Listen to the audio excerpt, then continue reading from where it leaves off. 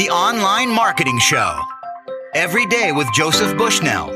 Helping you to grow your online business by driving more traffic, improving conversion rates, increasing customer value, and getting things done fast. Listen, take action, make money.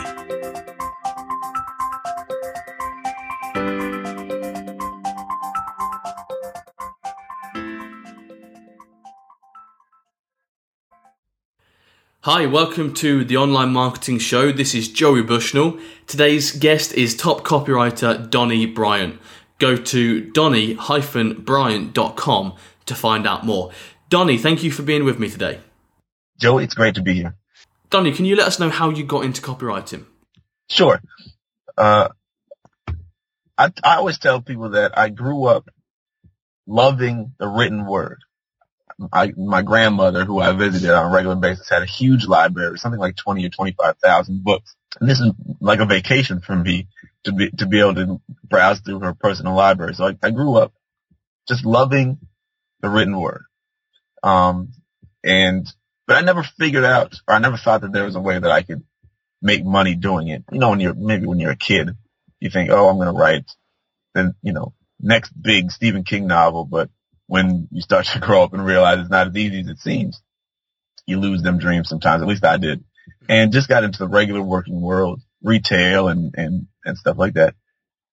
And about 4 years ago, well, it was a little bit more than 4 years ago, I got into a management position that was killing me as far as time goes. I was spending, 50 or 60, on one occasion, over 80 hours in 1 week just working at this store. I was on salary, so they're, getting paid the same, whether I worked 40 hours or if I worked 80 hours. And it was difficult because I had 3 young children at the time. And my wife, by the time I got home, I couldn't give her my full attention. I was beat up. And I wanted to figure out how I could make money enough to support my family without spending, most of the week either at work or coming home from work. So I kind of started looking around for opportunities. And providentially, I stumbled across the concept of copywriting. I had never heard of the idea before. Never thought about the fact that somebody has to write all the things that you read on websites and, the commercials people write, all these things. Somebody has to write that stuff. And it never dawned on me that could be a job that I could do. I guess I skipped a part. In my career, I had a few selling positions that I really enjoyed. I felt like I was a pretty good salesperson, had really good numbers, made decent money. So copywriting allowed me to put the two together. I could write, which I was always passionate about, the word, like I said, and turn it into selling through writing. So how long have you been a copywriter for now, and who are some of the people or companies that you've written for in the past? It's been about 4 years now since I quit working at that management job. Fortunately, I had a good client early on who gave me as much work as I could take, and actually it happened while I was still working. I still had my job and I was able to come home, and even though I was tired, I started to do this and write, send in the copy, get the paychecks until it was enough for me to, just quit. So it's been about 4 years. The guys I like to show off that I say that I've written for, Experian, who is one of the 3 credit bureaus here in the United States. Wow. Ben Settle also wrote for them. So, a lot of your listeners probably know Ben. Yeah, absolutely. And, so he's proud of that. I'm proud of that, even though I'll tell you, they were probably my least favorite client of all time. Don't tell them that, but you tell them that. It doesn't matter because my contact with them, he's a great guy. Don't get me wrong, but he had his own ideas about time. He didn't care much for mine. I had to fit into his schedule, and he ended up eating up so much of my time and putting me through so much. Anyway, it was difficult, although very rewarding. And like I said, it's a great name to throw out there. Yeah, I work with a credit bureau. There's only 3 in the United States, and they talk. There you have information about everybody in the country. Okay, and Early to Rise is my other really well-known client. I wrote for them last year before the management change. And I wasn't able to get introduced to the new management. So that's, I believe, why I'm not writing for them now. And I haven't tried to get in contact with those guys. Okay. But those are the guys that I'm really proud of. Brilliant. Two massive names, Experian and Early to Rise. That's fantastic. So Donnie, in this interview, we're going to be talking about quite a few different subjects, but all of it focusing on how to write more persuasively and how to sell more of our stuff using the written word. The first question that I wanted to ask you was, I've often heard you talk about 4 ways that businesses are sabotaging their own marketing. Could you let us know what those 4 ways are and how we can avoid them? Okay. There may be more than 5. These are 5 that I notice on a regular basis, and that I know, whether I have specific statistics or not, I know they're killing the results that these companies are getting. And I know from specific examples of people that I do know that they're ruining their ability to grow their business. Okay. The first one is that people, we've all heard the saying, if you build a better mousetrap, this is cliche, right? Then the world will beat a path to your door.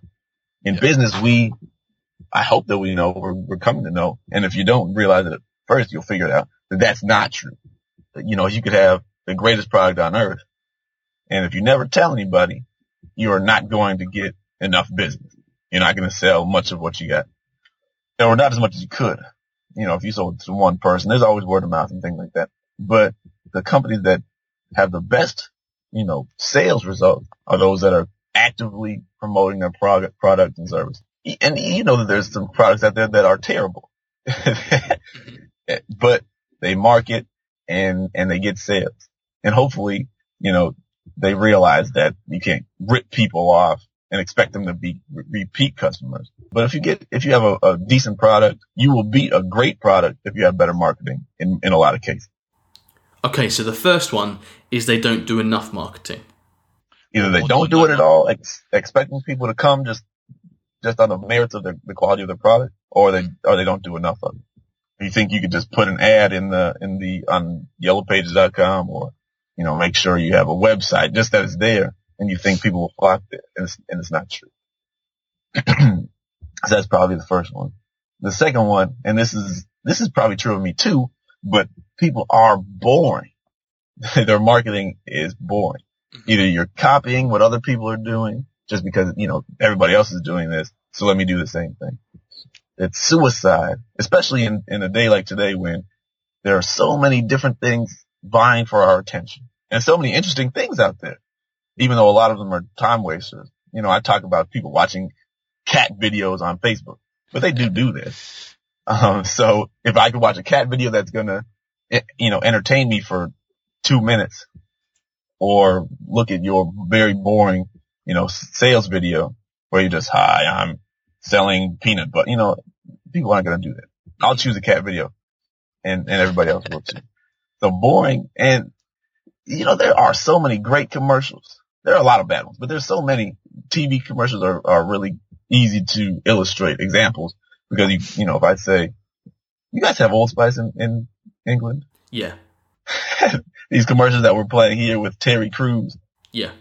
He breaks through the wall in the bathroom on a Charmin commercial. Yeah, we've seen that advert over here. Is that the one where he's on the horse at the end and he's like this perfect guy? Is that the one? There's a different one out now, but the Old Spice one with the, I don't remember his name, but he's on a horse. All those commercials, they're not boring.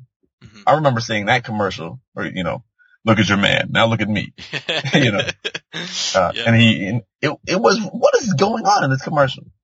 So I heard that the sales weren't impacted at first, but over time, this makes, my original prediction was this is not going to help sales. So I look stupid after this, because after 6 months or something, you see the sales results coming in from all the retail locations. Oh, wow. And it seemed like Old Spice actually did do better. So that wasn't direct marketing. It's just entertaining, but it captured the attention of people, which is what this point is about. When people have boring sales messages, and they have boring commercials, they have boring websites, or they have boring sales presentations, it's not as effective as it could be. And I know a lot of people are doing that. Like I said, I think I probably do it too. I bore people sometimes. Because I'm talking about things that are interesting to me. My wife, for example, she looked at my last newsletter. She's like, what are you doing? This is, to me, it's fascinating. She's like, okay, well, nobody else is going to think about it the way that you think about it because, I'm my own kind of weird. So I had to, thank God for her. She keeps me in touch with people who aren't as neurotic as I am, I suppose. So anyway, that's the second thing, being boring and just copying what other people are doing or just doing it to say that you're doing it. Or I have a Facebook page, now I've done check it off my list. I've done my marketing for the day. That's a mistake. The third thing, and I know a lot of people do this as well, is they spend all of their time focusing on themselves, even in their marketing to get other people to buy their stuff. But rather than telling other people, engaging with that person, they're just telling them all the things that they feel are great about themselves. I have the best this and the best that. I've been in business this long. And those things are important for credibility, in the long run. But what you have to do is tell people why you matter to them. If you just tell them, I have high tensile carbon steel and, it doesn't mean anything. So, that's a feature. And we talk about using benefits over features. And that's really the way that I look at it is you have rather to start with the person in the audience that you want to reach. What matters to them? And let's build a bridge from where they are to where I am rather than trying to talk about how great I am and hoping that they build their own bridge. They connect the dots for themselves. People won't necessarily, see how what I feel is great about me benefits them. So you have to tell them, you have a need for this acne cream product. Your face is not, as smooth as you would like it to be. And I can do something about that rather than I have the most advanced chemicals in the world and such and such. Mm-hmm. Tell them, hey, look, you don't want to look bad for your girlfriend. Maybe I can help you. So that is 3. The fourth one is, picking a niche, which, if I'm talking like Old Spice, even Old Spice, which sells to the masses, but I don't know if they even have a product for women. Mm-hmm. They're not appealing to women. They're not trying to. In this commercial, it says, look at your man, now look at me. But, maybe the woman buys the deodorant, but more or less it's directed toward the man who's thinking, look at this guy. My woman's looking at this guy. She should be looking at me. So let me, go buy this product so I can be as handsome, rugged, and masculine as him. Or have you seen, they have also, where he's like a sea captain and he's beating up an octopus and he has gold coins flying out of his pockets. No, I haven't seen that one. You can look it up on YouTube. It's kind of ridiculous, actually. But the idea is, okay, this is a masculine guy. He smells masculine. He smells strong, and that's going to be attractive to females. So, they're appealing to their niche, which is men who are, who want to be manly. So, even if it's a huge niche, you still need to know who you're selling to so you can know what hot buttons you want to push. You can know what's appealing to them. You can know what what's not appealing to them. And then you can, first of all, create kind of a product that will work for them. And secondly, you can market it in a way that they'll relate to. Most companies have smaller niches than Old Spice or Coca-Cola. I don't know if Coca-Cola has a niche. They don't need one at this point. Most of us don't have $100 million budgets to market our product either. But, if you know who you want to attract, and you want to know who you want to do business with, then you're ahead of the game. The companies that think, I just create this thing and work with whoever. I'm telling you from personal experience, you don't want to just work with whoever. Mm-hmm. And I'm also telling you from experience, when you create a marketing message that's not directed at anybody in particular, it's not going to be as effective as it would be if you had specifically, I'm looking at this audience. Let me write a message for this audience. And if you have several niches, rather than have one commercial or one sales page for everybody, have a sales page for each specific niche. And then, go after each of them individually so that you can focus on their core motivating drive. Millionaires have different desires than teenagers. There's a couple of teenage millionaires, I suppose. But, CEOs who are 40 have different everything than a teenager with pimples.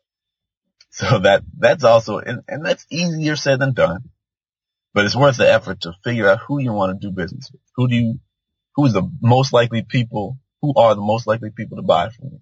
That's a good place to start. I have this product that I love that I think is really valuable. Well, who's it most valuable for? And create your message, create your campaign around attracting and selling to that person. And then as I said, you're ahead of the game rather than I'm just making it, cause then that's another way that you have to focus on yourself and your own product, your own company, cause you don't know who you're talking to. So now all I'm doing is talking about what I've got and hoping that it appeals to you. But everything doesn't appeal to everybody. And some things are far more appealing to one person than the other person. So the better you know your people that you want to sell to, the better you know your market and your audience, the more capable you are of speaking directly to their hot buttons and getting them to buy more stuff, which is what we're trying to accomplish. Okay, so just to recap on the 4 things, Donnie, it was first of all that you need to be marketing in the first place because a lot of businesses aren't actually marketing in the first place. Number 2 was that you shouldn't be boring in your marketing. Number 3 was, I'm just trying to think what number 3 was again. 3 was being focused inwardly rather than outwardly towards your audience, which is, it's so easy to fall into that one, but it is a big mistake. And like I said, eventually you get to talk about yourself, but just like you don't walk up to somebody in a networking meeting or, wherever, you don't just start telling about yourself. You ask a question, how are you? Nobody wants to talk to somebody who can't talk about anybody or anything but themselves. And you don't like to listen to that person. So focusing on your audience. The 4th one was niche, getting your niche together. Donnie, what's the number 1 mistake you see people make when they're writing? It's probably a combination of some of the things that we mentioned. Probably being boring. A lot of times when we write, we think that we have to write in a particular way that you probably learned in school. Mm-hmm. Don't put the preposition at the end and, speak really formally and these things. Those are rules that are meant to be broken, I think. When you're in school, you got to learn them. But when it comes to just like everyday conversation, you and I are speaking, I'm not thinking about where my prepositions are. I'm thinking about communicating an idea to you. So writing is just that. I think all communication is just that. The rules only apply to help you. You need to know them so that you can, learn how, if everybody has a standard way of communicating, then everybody's on the same level and we can share ideas. But once I know the rules, I know how to go get around them.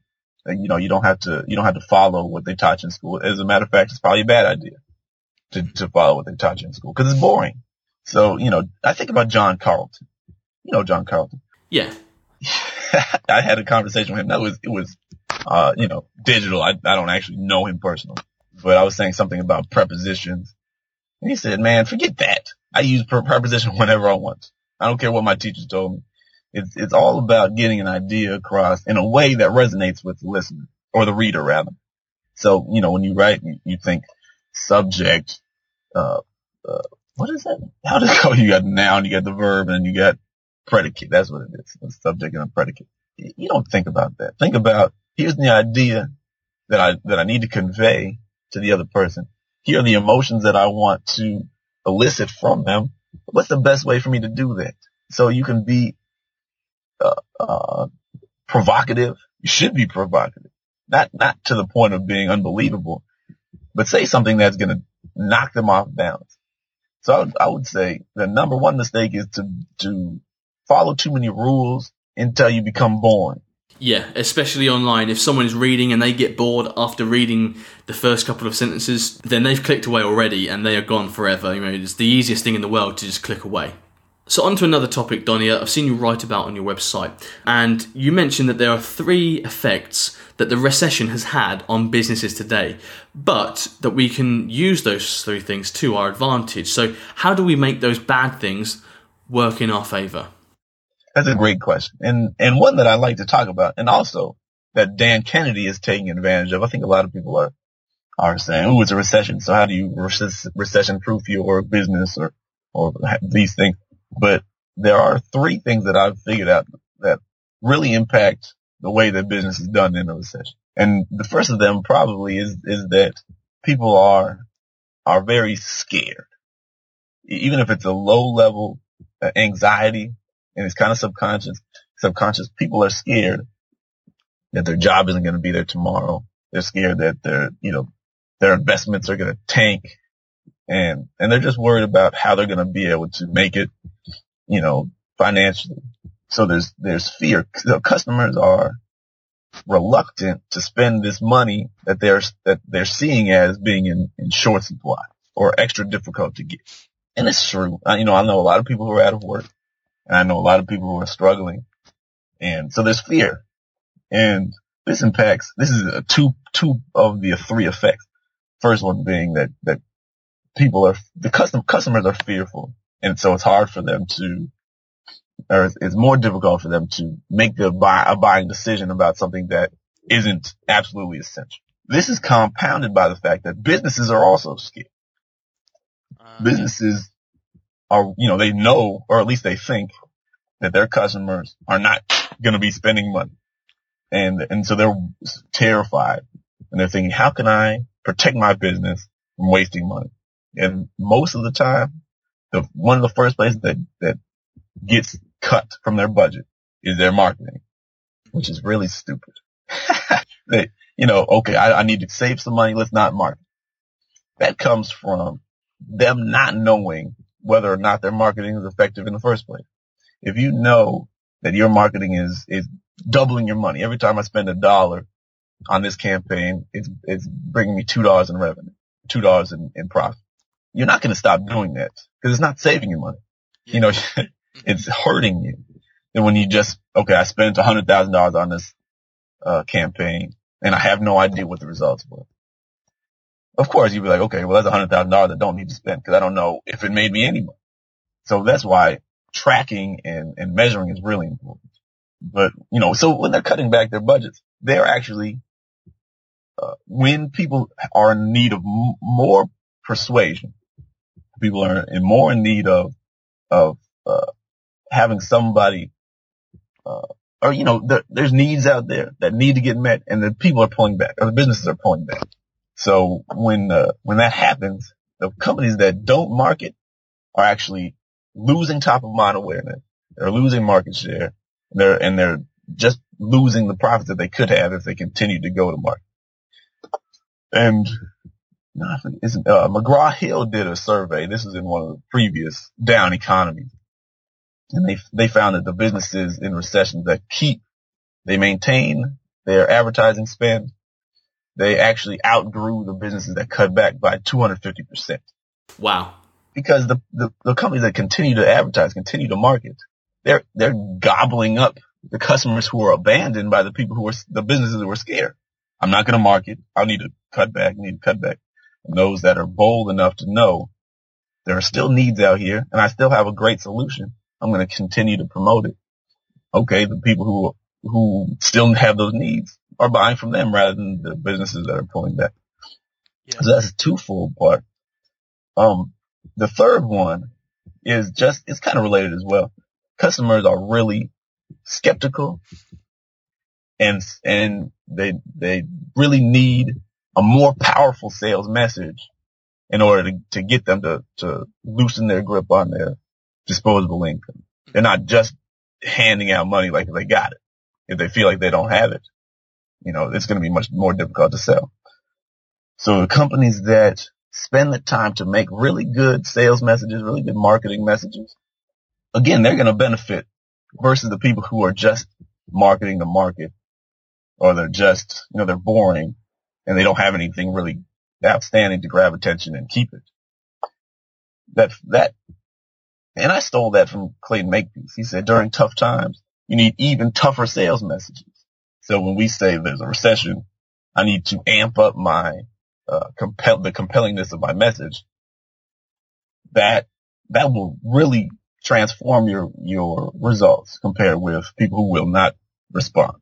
So they're either pulling back or they're not changing at all. You say, people need more convincing. and the people who do that will win. Okay, so let's talk a little bit more about that then, Donnie. How do we actually write more persuasively? That's another great question. And it's something that I've kind of touched on, but I'll get to that in a roundabout way. Okay. I'm coming to realize that nobody persuades anybody else. Persuasion comes from within an individual person. If you think about it, when you're in an argument, it doesn't have to be a heated argument, but a debate, you've probably never been persuaded to go to the other person's side just because the other person has a better argument than you. I can't think of a time when I had it. Even in times when you have to admit that they're making sense, they're making good points, you're kind of married to your own position. And if you start to change your mind, you're changing your own mind. It's not that they're changing yours. You say, oh, that makes sense. Let me see how that works into my own paradigm, my own worldview. And then you kind of sell yourself on that idea. And I think that that's true even when we're doing marketing. You're not going to be persuading people because you have the latest sales script or the newest closing technique. Those things are just, I don't know what to call them. They're just there for people who need a foundation to talk to people or to write to people. So I suppose there's some value in knowing triggers, but you need to know why they work. Mm-hmm. And you need to understand that the best thing that you can do is to give the audience reasons and enough material to persuade themselves. And, there's a lot of different ways that you do that. But again, and this is what I was saying that I mentioned before, you going back to the things that already matter to them. Mm-hmm. If you really want to persuade somebody, well, you're not interested in persuasion so much as you're interested in persuading them that what you have will fit what they need or what they're out there looking to buy. Rather than buying the competitor's product, I want to show you that mine is more, is a better fit for your needs. So, you want to be, hitting those hot buttons that we mentioned. If you have, the skincare problem, I'm really worried about being attracted to girls, or I'm really worried about my social standing in high school. And I'm really, it's just difficult to, look at myself in the mirror, whatever it is. Those emotional things those are what's driving the person to look for an answer anyway. So, when your competitor, you want to show that person that the competitor, or you don't probably want to even mention the competitor, but you want to show the person that they find satisfaction for those desires and get the results that they're looking for from you. And like I said, rather than thinking about, I need to convince this person, or I need to do this to this person and it's going to convince them, you just give them evidence and give them ideas that this product that I have, here's testimonials, which is really, a technique that's helpful, or they got pictures, before and after pictures. That's it. I mean, it's me persuading you, but it's really you persuading yourself because you see with your own eyes, if you believe that I'm telling you the truth, that the product will take me from here, which is kind of what I look like now, to there, which is kind of what I want to look like in 2 weeks or however long it takes to do that thing. So, you give testimonials, you give scientific proof or medical proof, some kind of third party validation. Stories are really persuasive because they don't seem like they're attempts at persuasion. If somebody's telling you a story, you're not putting up your guard thinking, ooh, he's trying to sell me. unless they're really obvious with it. The stories are automatically they're more consumable. We're kind of wired that way. You think about being a child, and my mother used to read a story before bed all the time. It takes you there mentally and emotionally. Oh, it's a story. Or we love TV shows that are stories. So these are things they just naturally happen when there's a story coming. When you know Joe Sugarman, he tells stories and you just have to listen. He definitely doesn't come across as a guy who's trying to hard sell you. He's just going to tell you a good story, which is probably going to improve your life because it's going to teach you a really good lesson. And it's going to entertain you at the same time. So the stories are very persuasive. One that I'm not the only person who will say this, but education is very persuasive. People who are just selling to you, in a very obvious way. Billy Mays, for example, but he got good results, but he's telling you benefit after benefit after benefit. But at the same time, a lot of people make fun of the infomercial type sales pitch because it's a sales pitch.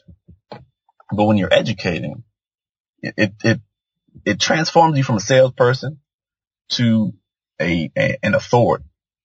An authority is a subconscious, it's like an influence principle like Robert Cialdini taught about.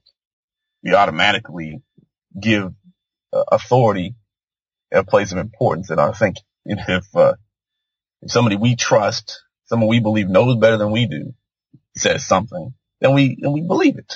We tend to believe it, or believe it better than other sources of information. So when you become an educator, like what you're doing, when you can give all this great information out, people will look at you and they'll trust you, or they'll be looking for the next thing that you're putting out. I can't wait to hear the interview that Joey's doing next, or I can't wait to read what Joey writes next, because I already know he's going to teach me something. I already know that my marketing is going to be better from the ideas that I get. I'm probably going to be, more successful just from absorbing this information. Sure. So I think that it's a very persuasive because it doesn't look like a sales pitch. It just, we also most of us spent years and years in school learning to sit down and pay attention. So when somebody's giving an education that's relevant to their needs, and online, if it's not relevant, they're not going to keep looking at it. I got better things to do, cuter cats to look at on Facebook. But when you're relevant to their needs and credible, which is another important point for persuasion, you have to be credible. Then you are, like I said, you're not the salesperson the door-to-door salesperson who you can't wait to close the door on, but you're the trusted advisor who the people will look to when they have a need. When they, I need a solution. Here's somebody that I can trust. So education is very persuasive. And I've said, I don't know many salespeople who change the world. A couple, I suppose. But most of those who change the world by teaching other people how to be really good salespeople. Either through, purposeful education or by example. But there's plenty of teachers who change the world. Their job is to create paradigms that make successful citizens. So when you don't want to be a salesperson per se.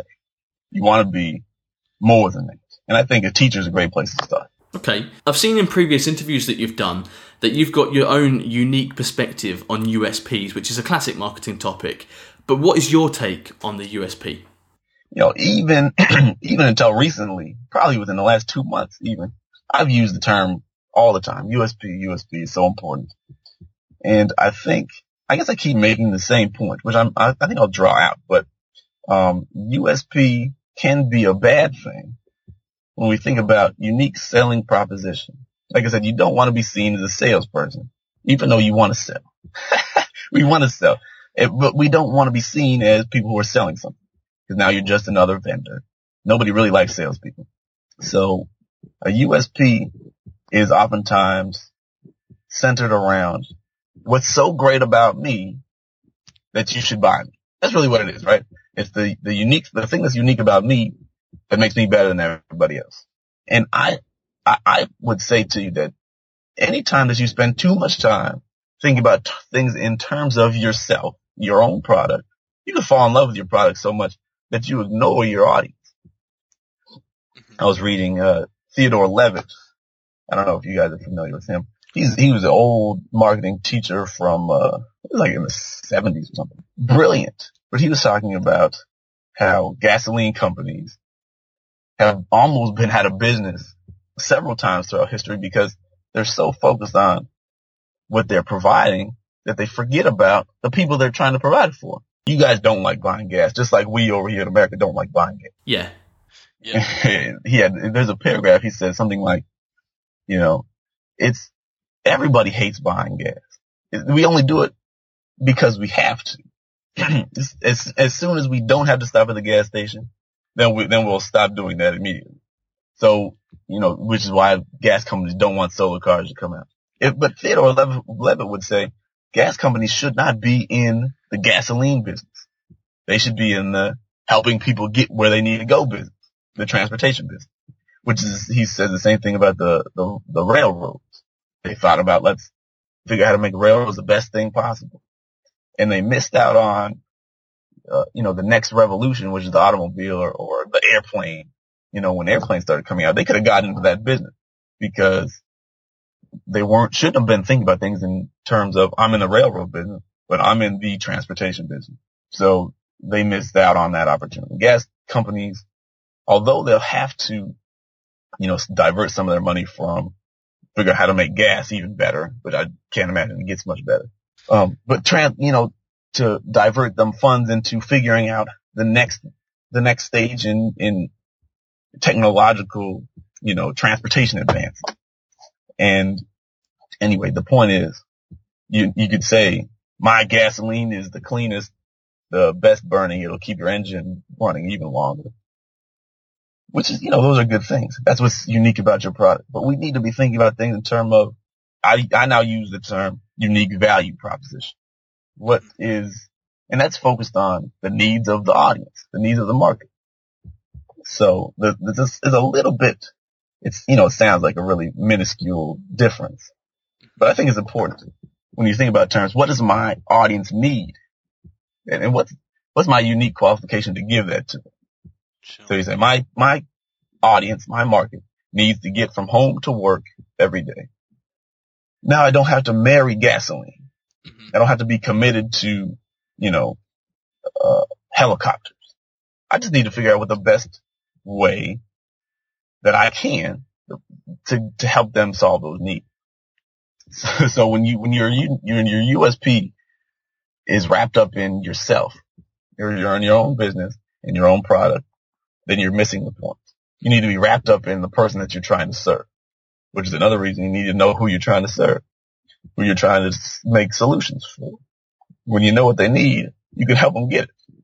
And it's been said before also, the best way to get what you want in life is to help other people get what they want. So, if you get stuck on yourself, you'll miss it, I think. When you become obsessed with figuring out how to take care of your market tends to reward you if you can actually deliver on those needs. Okay. And why is neglecting some people good for your business? It goes back to the idea of being niched. If you try to communicate your marketing message to everybody, then you're not going to be able to be very specific. You're not going to be able to be very compelling. You're not going to be able to interest everybody. So you have to make a very broad, kind of dull statement to appeal to as many people as possible. It will be good for you to neglect 80% of that market. Don't even think about trying to appeal to them. Who cares? They're probably not going to buy from you. They may not read what you've written or listen to what you've said anyway. But then the problem with trying to say something to all of those people, the people who would normally listen to you, may get bored, or they may see your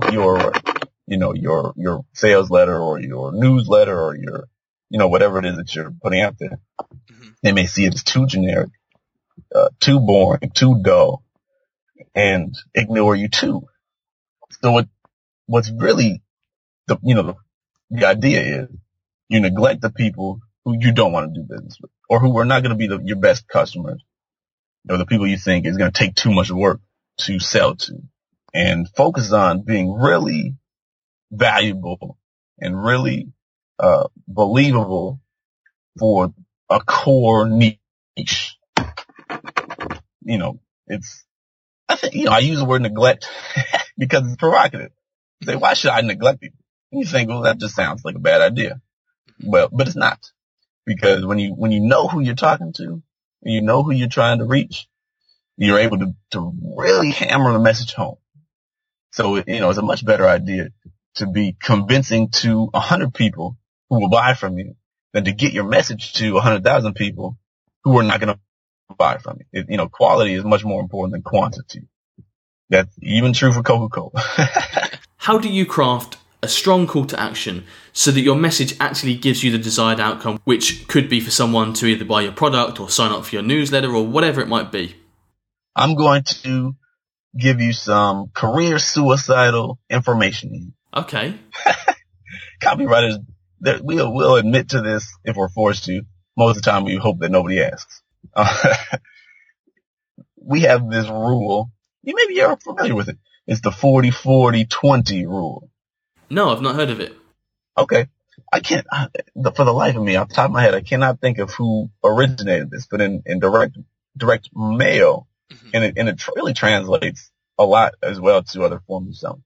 But in direct mail, 40% of the effectiveness of your message comes from the audience that you're sending it to. It's like if there's starving people out here, or, okay, how about this? We're in a desert. If there's thirsty people out there, it doesn't matter how I go to them. They're going to get my liquid if I'm selling water. It doesn't matter how I sell it to them. It doesn't matter what it costs. It doesn't matter how, stupid my presentation is. They see water, they will buy it. Yeah. And there's some people who, they're sitting on an oasis and they're not going to buy it from me at all. So 40% of the effectiveness is purely, on the merits of the market itself or the audience itself. 40% comes from the offer itself. So it's again, the water. If I've got exactly what it is that you need right now, regardless of everything else, you will buy it because it's exactly what you need. It's, delivered exactly the way you want it. And so they'll buy it. Only 20% comes from the creative, comes from the copy itself. See how that's suicidal? A little bit, yeah. And that it's not just, it's mostly copy, I would say. A graphic designer will tell you it's mostly the design. I would say that what you say is more important than how it looks when you say it on a web page or whatever. So I think 20% comes from copy. Okay, but to the point, a strong call to action is rooted in the 40% that's composed of your offer. How you tell them what you've got, and you put it in a way where they'd be stupid not to do it. Again, persuasion is coming from inside of them, not so much from I've said this, I've said that, I've said that. The things that you want to say are things that will help them to say to themselves. You say, hey, self, how dumb do you have to be to turn this, to pass this up?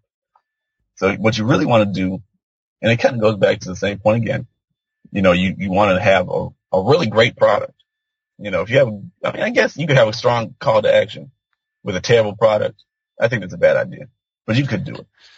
But what you really want to do is have a really good product at a really smart price, even though, again, if your product is just right, you'll find people who pay anything for it.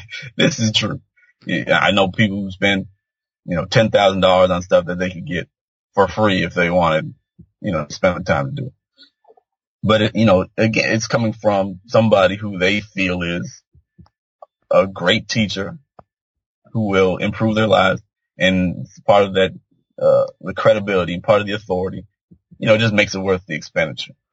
But a call to action needs to have the appeal to emotion. And I know that I'm trying not to say something that everybody knows. You need to have urgency, but it needs to be real urgency.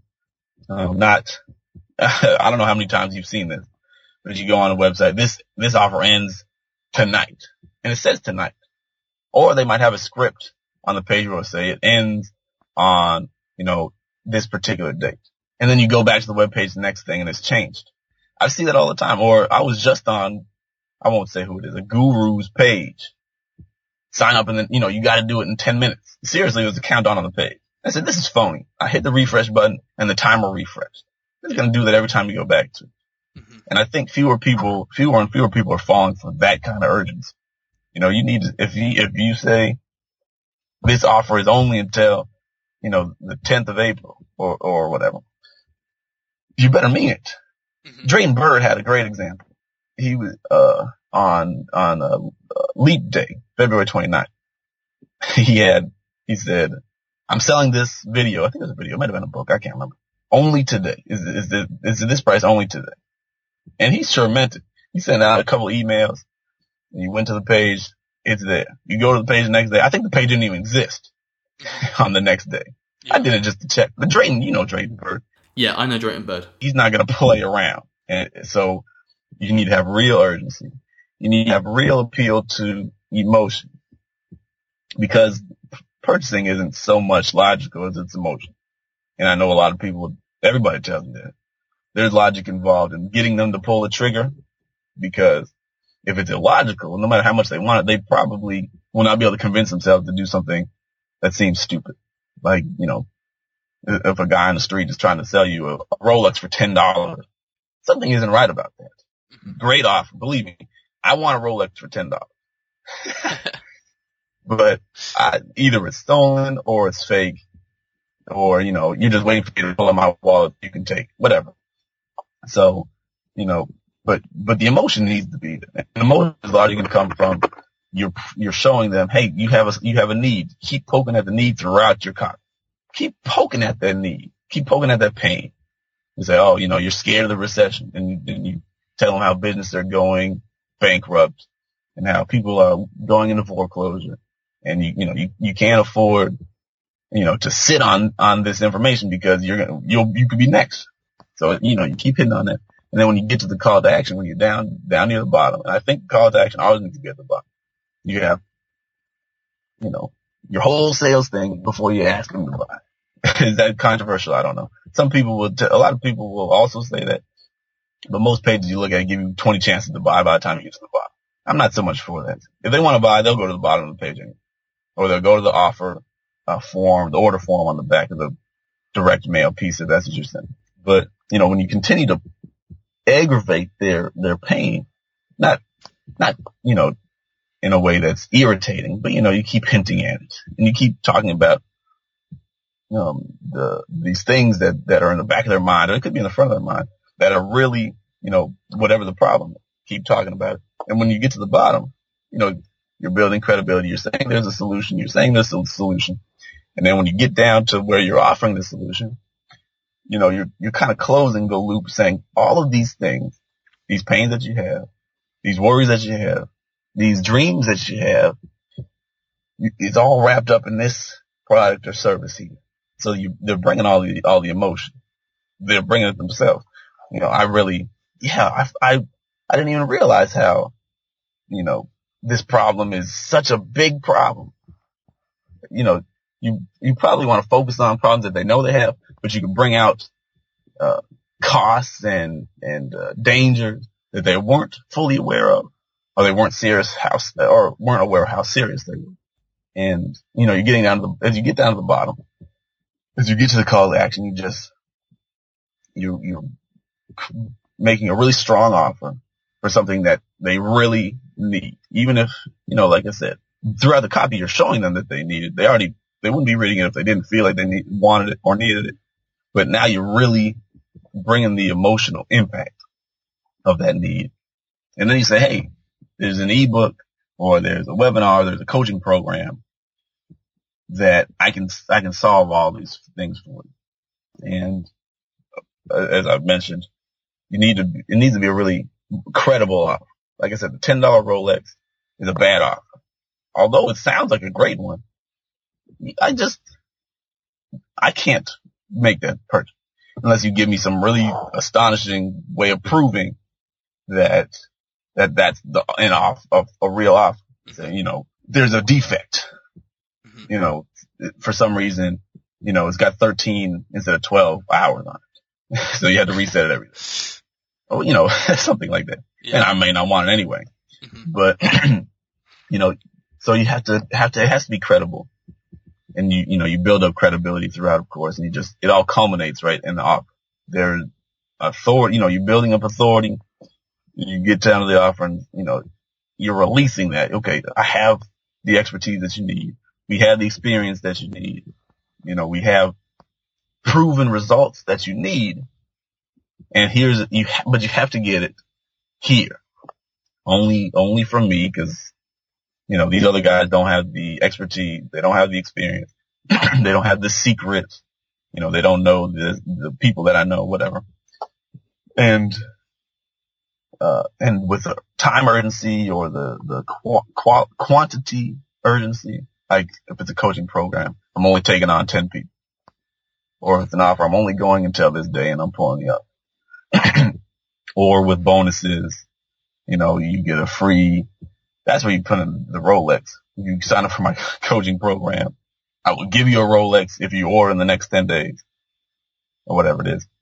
So that, but real urgency that they can believe, and a good guarantee as well. I think coaching programs probably have difficulty with guarantees because you never know what people are going to do once they sign up. You can't guarantee that they're going to get it. But pretty much anything else, you want to give them all the reason in the world to believe that they're going to get the results that you're promising, but also eliminate all the risk involved with if it doesn't happen the way that they think it'll happen. Especially in a time like now, like I said, everybody's really skeptical. You got to make it a no-brainer. 60 days, 90 days, a year, or, some people are offering, lifetime warranties, lifetime guarantees. If at any point you feel like this did not deliver, or if at any point it breaks, if it's a product, I will replace it, or I will give you your money back, or I'll send you another one. And, some people are doing, Jay Abraham would call it, what does he call it? Better than money back.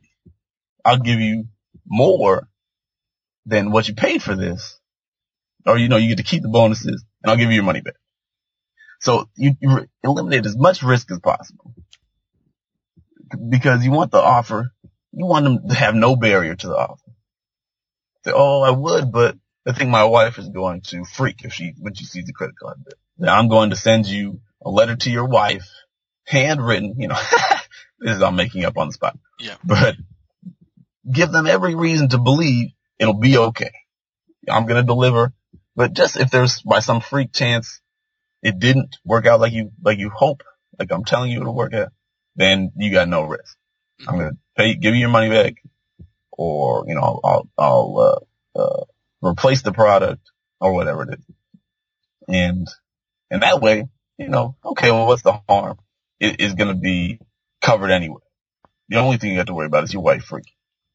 But you probably, you give them enough in the copy, you give them enough logical reasons that they can go to their wife and say, yeah, I spent $10,000, but, I'm working with this person who's going to, save our lives. He's going to, rejuvenate our business. He's going to keep our house out of foreclosure and all these things. And then, you can justify it to your wife. So you stack on a lot of things that really eliminate the risk and just make it easy, or even to the point where it would be stupid not to do it, yeah? Right. Maybe I'm saying, the call to action is, it's really, like I said, I guess it's a combination. It's important to have, obviously, call to action has to be there. But I think if you haven't made the case all the way up to the call to action, no matter how strong it is, it won't work. But if you've made a really good case up until the call to action, even just saying buy now will work. You want to put as much in, as possible. But I think that, the call to action itself is, the way that you phrase it is not as important. Okay. I don't want to sound like crazy. It's important, but it's not the most important thing. Like I said, if you got a great offer, no matter how you say it, they'll buy it. If you got the audience, like Dan Kennedy's audience, I think if Dan, he made a video and he said, hey, I got a new product, and ended the video right there, people would line up to buy it because people already trust him. People already know what he can do. People who bought from him before, his herd, as he would call them. And whenever he wants something new, he says, oh, let me go to the herd. and they will buy from him. And rightly so, because he's a genius and he's helping out, a lot of businesses to really make great strides forward. So, all of these things together, it just culminates in the call to action. I'm telling you everything that you're getting in my offer. Here's where you do it. So, like I said, I guess it sounds crazy for me to say it's not that important, but in perspective, it's only one important factor among a lot of important factors. Donnie, you've shared some brilliant information with us. How do we get more from you, and how can we get in touch with you? Thank you for asking. The easiest way is just to go to my website, which is Donnie, DONNIE Bryant, BRYANT.com. Donnie-Bryant.com. I've got a newsletter. It's only for people who can deal with crazy. Like I said, my wife, she just looked at it and she's like, you need to explain this better. Soon people know things. Anyway, but I deal with one big marketing idea per month.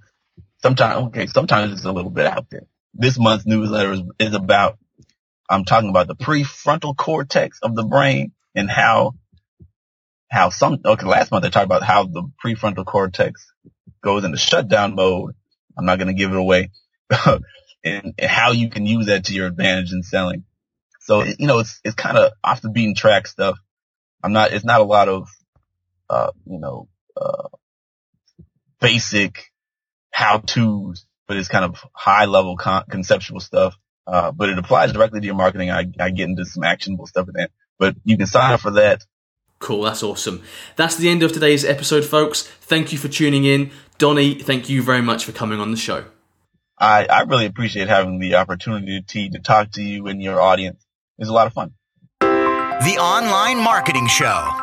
Every day with Joseph Bushnell, helping you to grow your online business by driving more traffic, improving conversion rates, increasing customer value, and getting things done fast. Listen, take action, make money.